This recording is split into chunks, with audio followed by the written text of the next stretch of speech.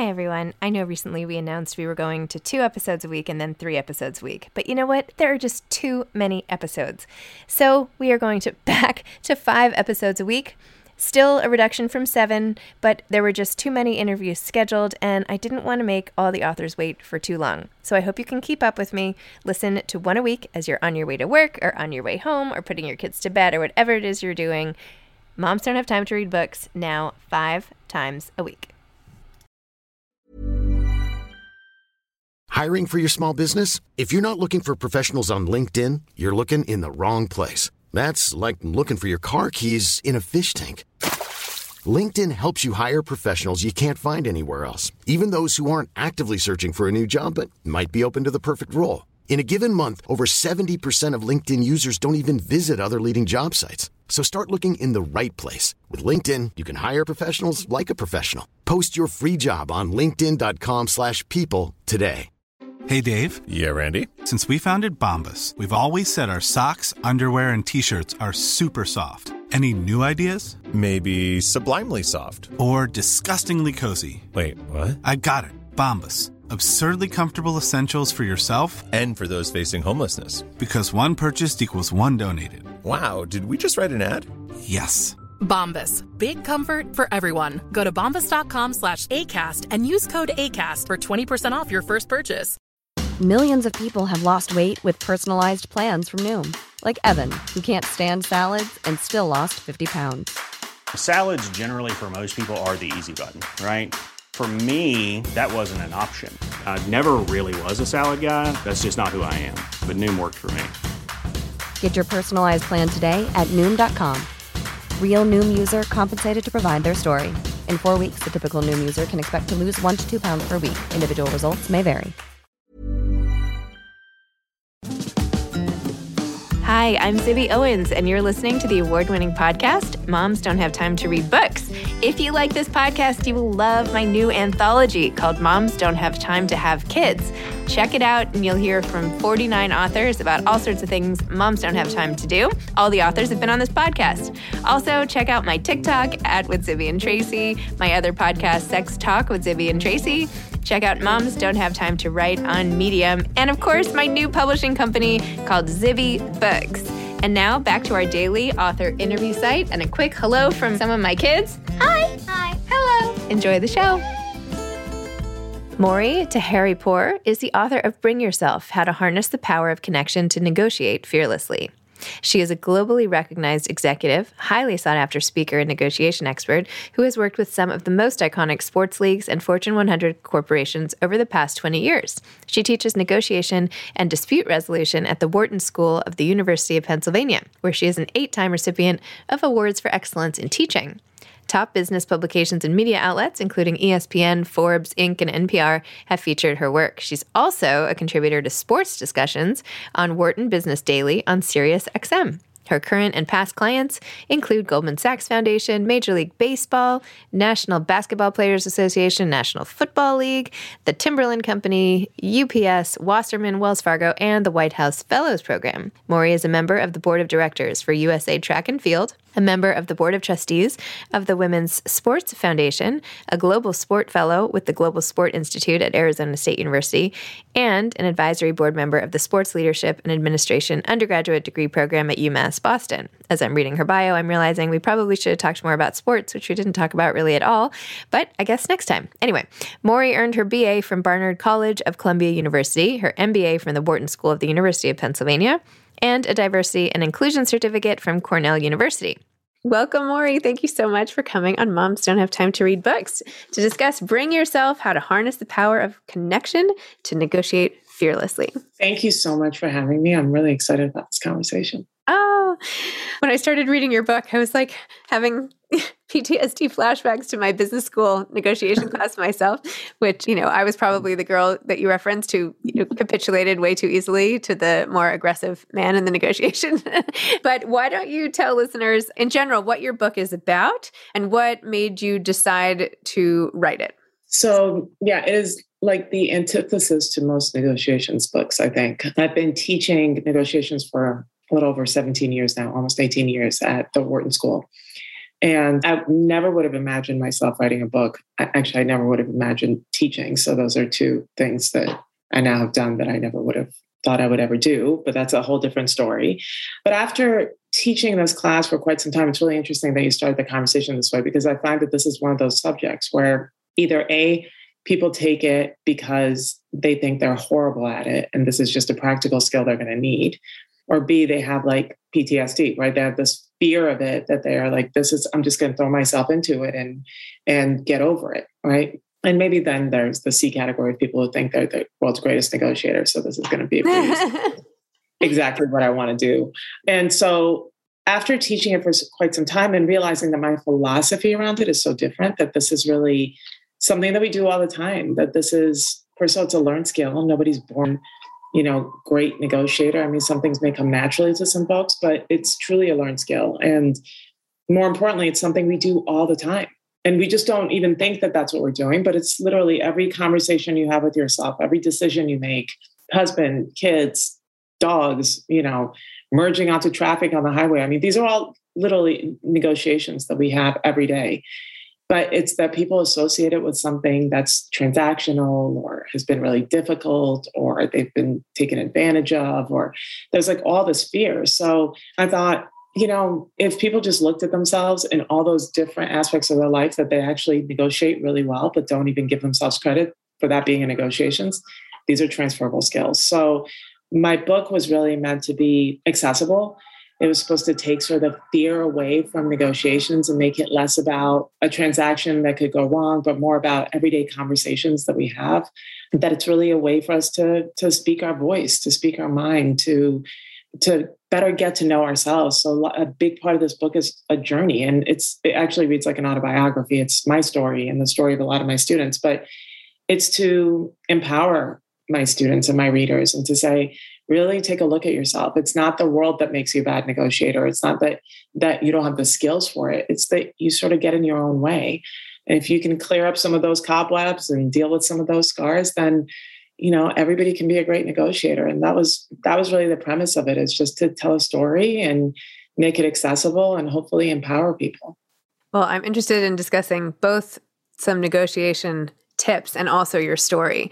So on the negotiation side, you referenced quite often the importance of really being true to yourself and using your emotional intelligence to inform your negotiation tactics, and the sort of authenticity, bringing a piece of yourself to whatever the discussion is. And then also, sometimes overcoming parts of your personality, like the people-pleasing tendency that so many of us have, or maybe so many people I know, or maybe just me, whatever. Anyway, I was curious, how exactly do we take our personalities and the strengths of those when the person we're negotiating with doesn't want to listen to that? I mean, I can be as empathetic and well-reasoned, but there are some people who they don't respond well to that. So how do you handle something like that?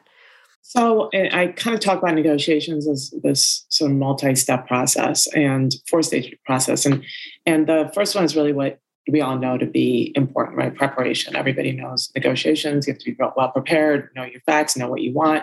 And then the second sort of stage of that is what we call information exchange. And that's when you sort of first get to know somebody, or you first sit down with them if you already know them, or this is where you sort of express your intentionality for what it is that you're about to discuss, or that in exchange that's about to take place. But it's really that kind of getting to know you phase. It's where we build rapport. It's where we build connections with people. And people either don't really know that this stage really exists, or they kind of don't spend enough time there and sort of breeze through it and go right to what that third stage is, where everybody sort of associates with negotiations, which in my mind is actually sort of the least important, but that's actually the bargaining or the negotiations phase, where it's the more transactional conversation. And the last stage is just whether you make a deal or you don't make a deal. And that second stage, information exchange, is probably the reason I love teaching this subject, and probably the reason why I love negotiations, because that's where you sort of infuse humanity into this process. And the longer you can hold the conversation there and the dialogue there, then the easier that third phase is going to be. That's the most difficult, which is usually about money, or it's transactional, or all the hard stuff. But that second phase where you first, let's say, meet somebody, it's where you want to make sure that this person understands that they're not just there meant to be sort of this isn't the road to an outcome that you want. This is really a journey that you want to sort of stay in and enjoy. And it's curiosity and it's wanting to know somebody, not for the sake of doing a deal with them, but just for the sake of getting to know them. And I really find that this is that place where you have to be authentic because people know when you're not. If you really want to show that you're interested in somebody, you can't ask them a question and then look at your phone to see if somebody's texted you, right? So it's where we have to, with all our authenticity, show up and actually be interested and curious about people, about whoever this individual is, whether they're a father or mother, their interests. The beauty of Zoom these days is that we see so much in the background of people that we normally wouldn't see because a lot of these conversations were in boardrooms or conference rooms or offices. Now it's personal. Now you have all of this information with which to create a conversation. And who's not interested, right? It's such a privilege to be in somebody's living room and bedroom or family room. And here they are sort of giving you a piece of themselves and you don't pay attention, right? So it's like if you actually dedicated yourself to enjoying this journey of getting to know somebody, as opposed to thinking this is the means to that end, then I think it changes everything. And your question was then, what about the other person? What if they don't want to do this? I find that most people, if not all people, like to be seen. They like to feel important. They want to feel like they're somebody more than just their job or their title or their position, that they're a real human being. And if we can see somebody, if we can focus on them, again, with clear intent, right? This has got to be authentic. Then I feel like people open up. And the minute they open up and the minute you're sort of engaged in this conversation, building rapport, connecting with somebody, then by the time you get to that third stage, which is usually the most painful, then everything's sort of changed. You've connected with somebody. You've built a tie with somebody that goes well beyond just the deal that you're about to make. People become more empathetic. People become, more interested in maybe your needs and their needs. Your intentions are better and more, I would say, less sort of pinpointed on just the deal that you're making, but really about sort of humanity and about relationships. So I think that's the secret, is like embrace this moment of getting to know someone. And once you do that, then I think everything changes. Even the most difficult, hard-nosed negotiators are human beings at the end of the day. And does that advice change if you're negotiating with your child? No. Actually, no. Their powers go well beyond that to say that they are probably the best negotiators. But that's because they do that so well, sort of naturally, right? They're naturally curious. They're sort of come in with little sort of scars and bad experiences. So they're almost far more, so there's less biases, right? They come in with a clean slate, and that clean slate is that of curiosity. And that's what makes them so brilliant, right? Because you can't help it. It's like all the questions, their emotional intelligence, they know when mom is in a bad mood, so they're going to ask dad because they pay attention, right? And so that's why they're so good. It's like as we get older, we sort of lose a little bit of that magic. Yes, I feel like I'm constantly getting a run for my money. That's for sure. You mentioned in the book your background and having come over from Iran when you were about 8 years old, and then you went into, later in the book, you said something like, you're worried you're still a disappointment to your parents that you didn't become a doctor. And I'm thinking to myself, oh my gosh, she's a Wharton professor. She's written this book, all this career success, and you're still sort of doubting yourself. Tell me a little about that. Hello, imposter syndrome, right? It was hard to talk about it in the book. I'm a really private person. This was a really self-revealing experience for me, quite cathartic actually, because a lot of these things I don't much talk to people about, nor really confront it myself, but I do. I remember very clearly my graduation day at Wharton, and I was, on stage. I was actually giving the commencement speech, and I'm kind of graduating with honors, like all these accomplishments, right? You would think I would be at the sort of the apex of my sort of career at that point, and I sort of looked out and I saw my parents sitting in the sort of the distance, and very quickly this feeling of, I bet they're still disappointed. It just came over me. And I can't, it's like, so I always talk about imposter syndrome being that guest that you want to leave and they don't leave, right? No matter what you do, right? They just kind of hang around, and it gets you at times where you least expect it. But what that tells me is that, it's the stories we tell ourselves, right? And the language that has become so routine for me that I have to do everything in my power, even at the point where I appear to be so, I've achieved some level of success, something to be proud of. It's still that little girl in the back of my mind that's saying, yeah, but they really left for you. They really wanted you to be a doctor. And here you are, this is selfish, or this is something you're doing for yourself. You're still not what they wanted you to be. And that's why it's so hard. It's so hard that breaking that self-talk and confronting it and really learning how to retell the story. And in that moment, it had to be really quick, because I was like, this is the last moment you want to feel sorry for yourself or feel like you're a disappointment, right? But it gets you at the most unexpected time. So you have to just be really good at saying, no, not right now, guest. Nope, I'm going to close the door. You're not allowed in right now, right? And just kind of that self-work, which is hard. It is hard. Have you discussed this with your parents? Burrow's furniture is built for the way you live. From ensuring easy assembly and disassembly to honoring highly requested new colors for their award-winning seating, they always have their customers in mind. Their modular seating is made out of durable materials to last and grow with you. And with Burrow, you always get fast, free shipping. Get up to 60% off during Burrow's Memorial Day sale at burrow.com/ACAST. That's burrow.com/ACAST. burrow.com/ACAST.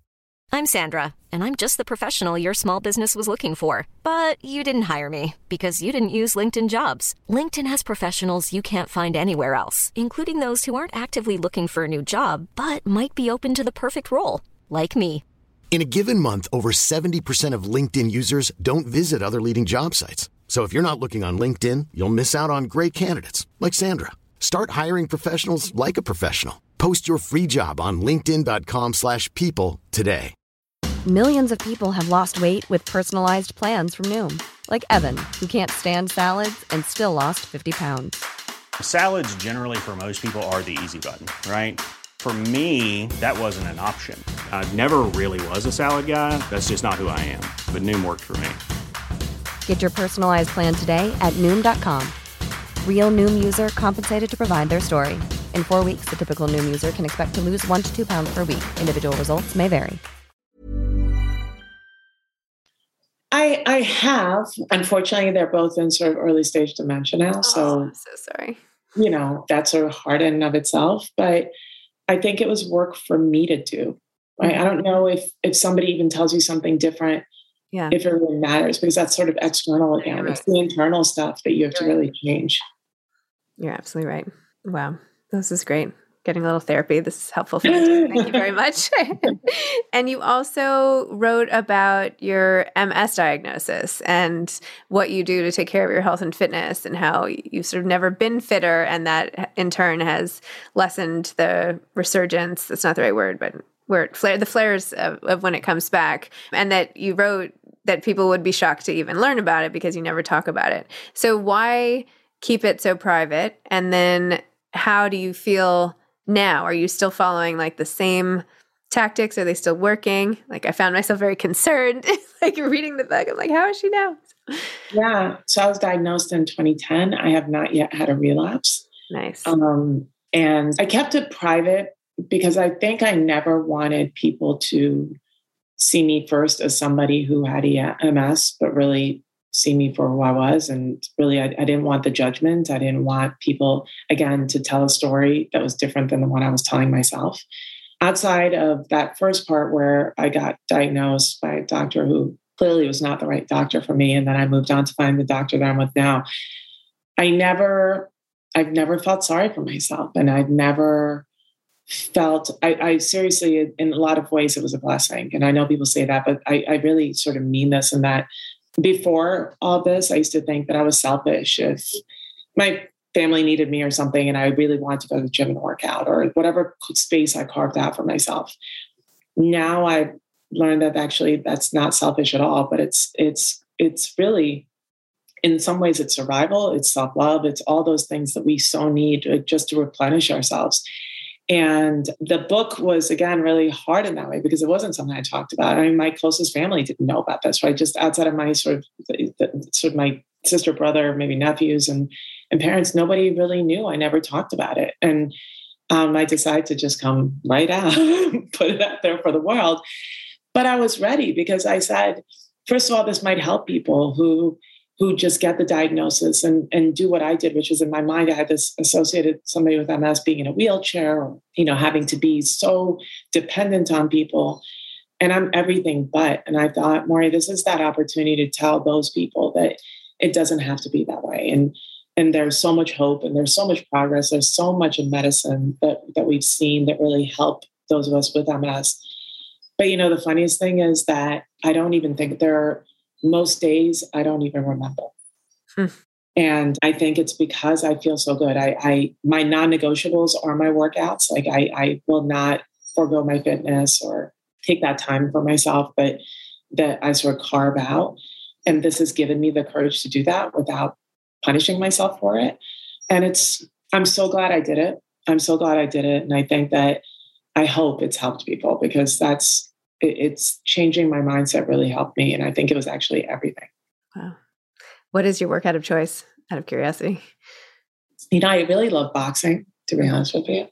It's like you just feel really powerful. If you're really angry, you can sort of imagine that person. You're sort of, and it gets out the anger, but it's fun. It's athletic. But, I love everything. I'm one of those people that loves push-ups. I mean, who does that? But I like lifting and all of it. I think it's the endorphins, and I was never athletic. So feeling like I'm that, and I just turned 50. So feeling that way at the age of 50 feels really good. So I think anything you can give me that makes me feel actually really good about being in my body, I really love. But I do love boxing. I used to love Soul Cycle for the same reason. You would go in there, dark room, music. I just forgot. I forgot about everything outside of that place. So yeah, I love all things workout. That's great.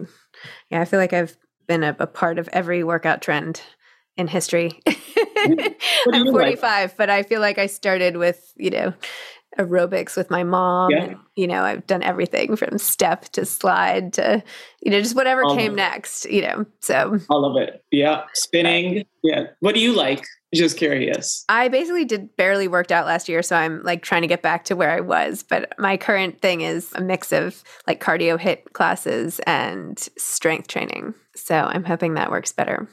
Yeah, I love that you just said, because I just realized that, we don't have to actually do it for that long. Like it could be quick and it's efficient. So yeah, that's the advice I got. So I'm sticking with the 20, 30 minute, yesterday was 20 minutes, but I was drenched in sweat. I couldn't even do my next podcast. I was so sweaty. I was like, I have to be on my knees. So anyway, I'm like, that must have done something good. Better than just sitting and doing another podcast. It's just that little bit of time. That's all. So what for you personally has been sort of one of your toughest negotiations? Probably all the ones I've done with myself. I would say, and I talk about this in the book, I started my first company in 97. I was quite young and partnered with somebody that was much older than me. And I sort of, throughout that process, sort of gave away all my power because I was like, who am I? I'm so young. What do I know about this stuff? Right. And he's got his MBA. He's very smart. And throughout the course of those 10 years, I just continued to fall back to his position and his sort of interests. And, when I decided finally, because in my mind, I couldn't fail, right? The whole parents thing and they knew you were going to fail. You can't do that, right? So that was never an option. But at the time where I finally realized that I just wasn't happy anymore, right? I didn't feel whole. Entrepreneurship is hard enough, and to do it and be miserable, I was like, this is ridiculous. And when I realized that part of the reason I wasn't happy anymore is because I didn't even know who I was. I wasn't doing anything because I wanted to do it. It was sort of this robotic almost. And when I ended that relationship, it was not an overnight thing. It took a lot of, negotiations with myself, i.e., if you do it, are you willing to take on this debt? what will that do to your life? If you do it, you may ruin this relationship. You may never know this person again. You know, that would be the end of that. Are you willing to do that? What will your family think? Like all of those, sort of smaller conversations that put together were this huge negotiations with myself may have been the most difficult because it kind of touched on so many different things, my own values, whether I wanted to honor my own happiness, how important that was, financial things, parents.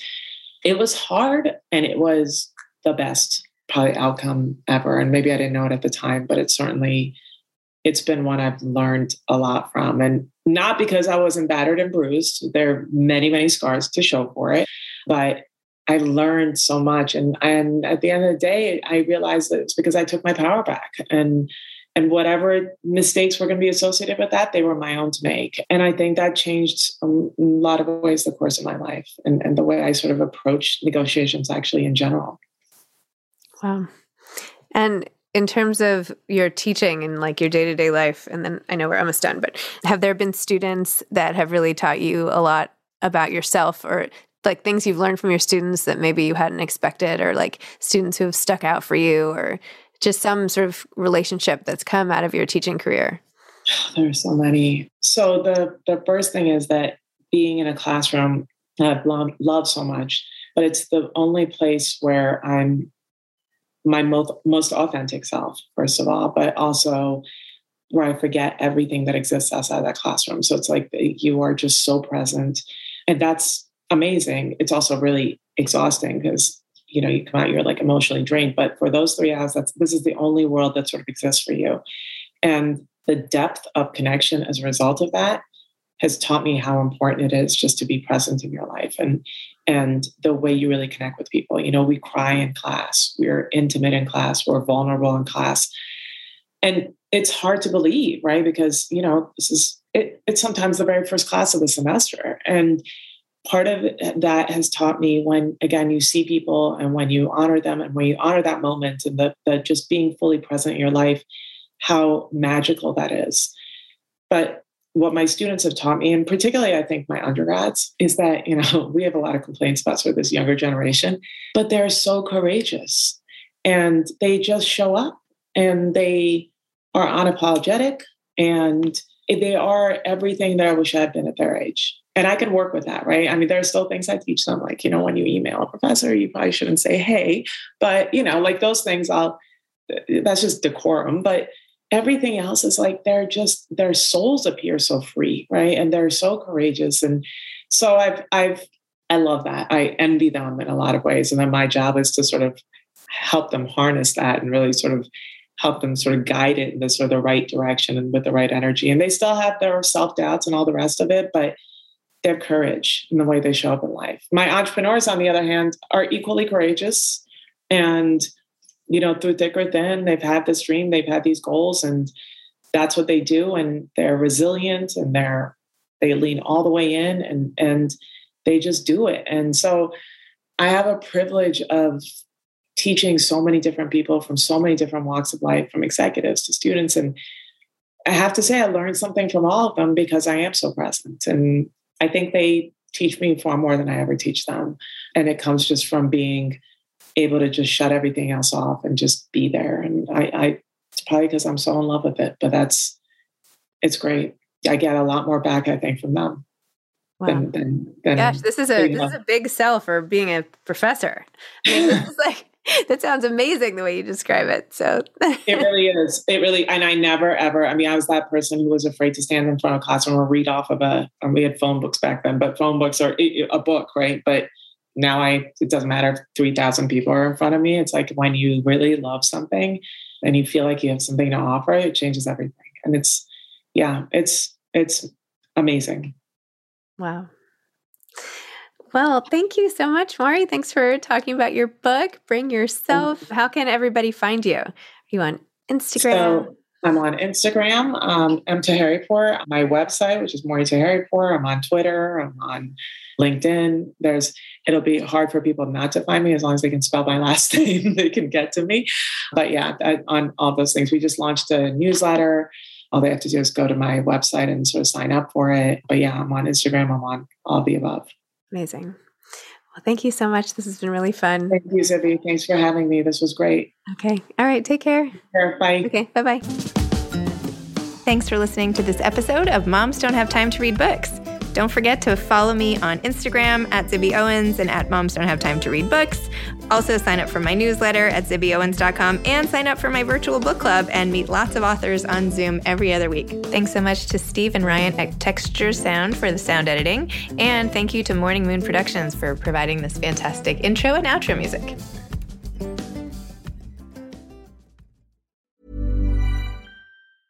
Hey, it's Paige DeSorbo from Giggly Squad. High quality fashion without the price tag. Say hello to Quince.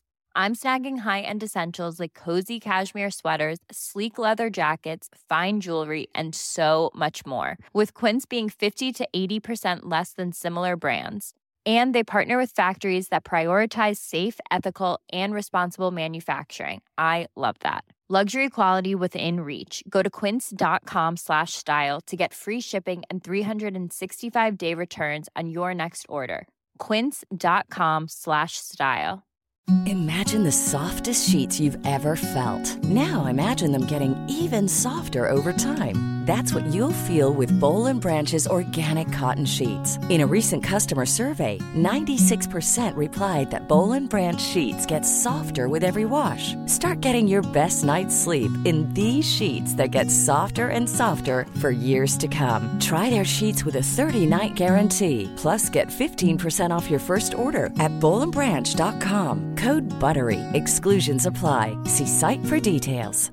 Hi, I'm Daniel, founder of Pretty Litter. Did you know cats tend to hide symptoms of sickness and pain? I learned this the hard way after losing my cat, Gingy. So I created Pretty Litter, a health monitoring litter that helps detect early signs of illness by changing colors, saving you money and potentially your cat's life. Pretty Litter is veterinarian developed, and it's the easiest way to keep tabs on your fur baby's health right at home. Go to prettylitter.com and use code ACAST for 20% off your first order and a free cat toy. Terms and conditions apply. See site for details.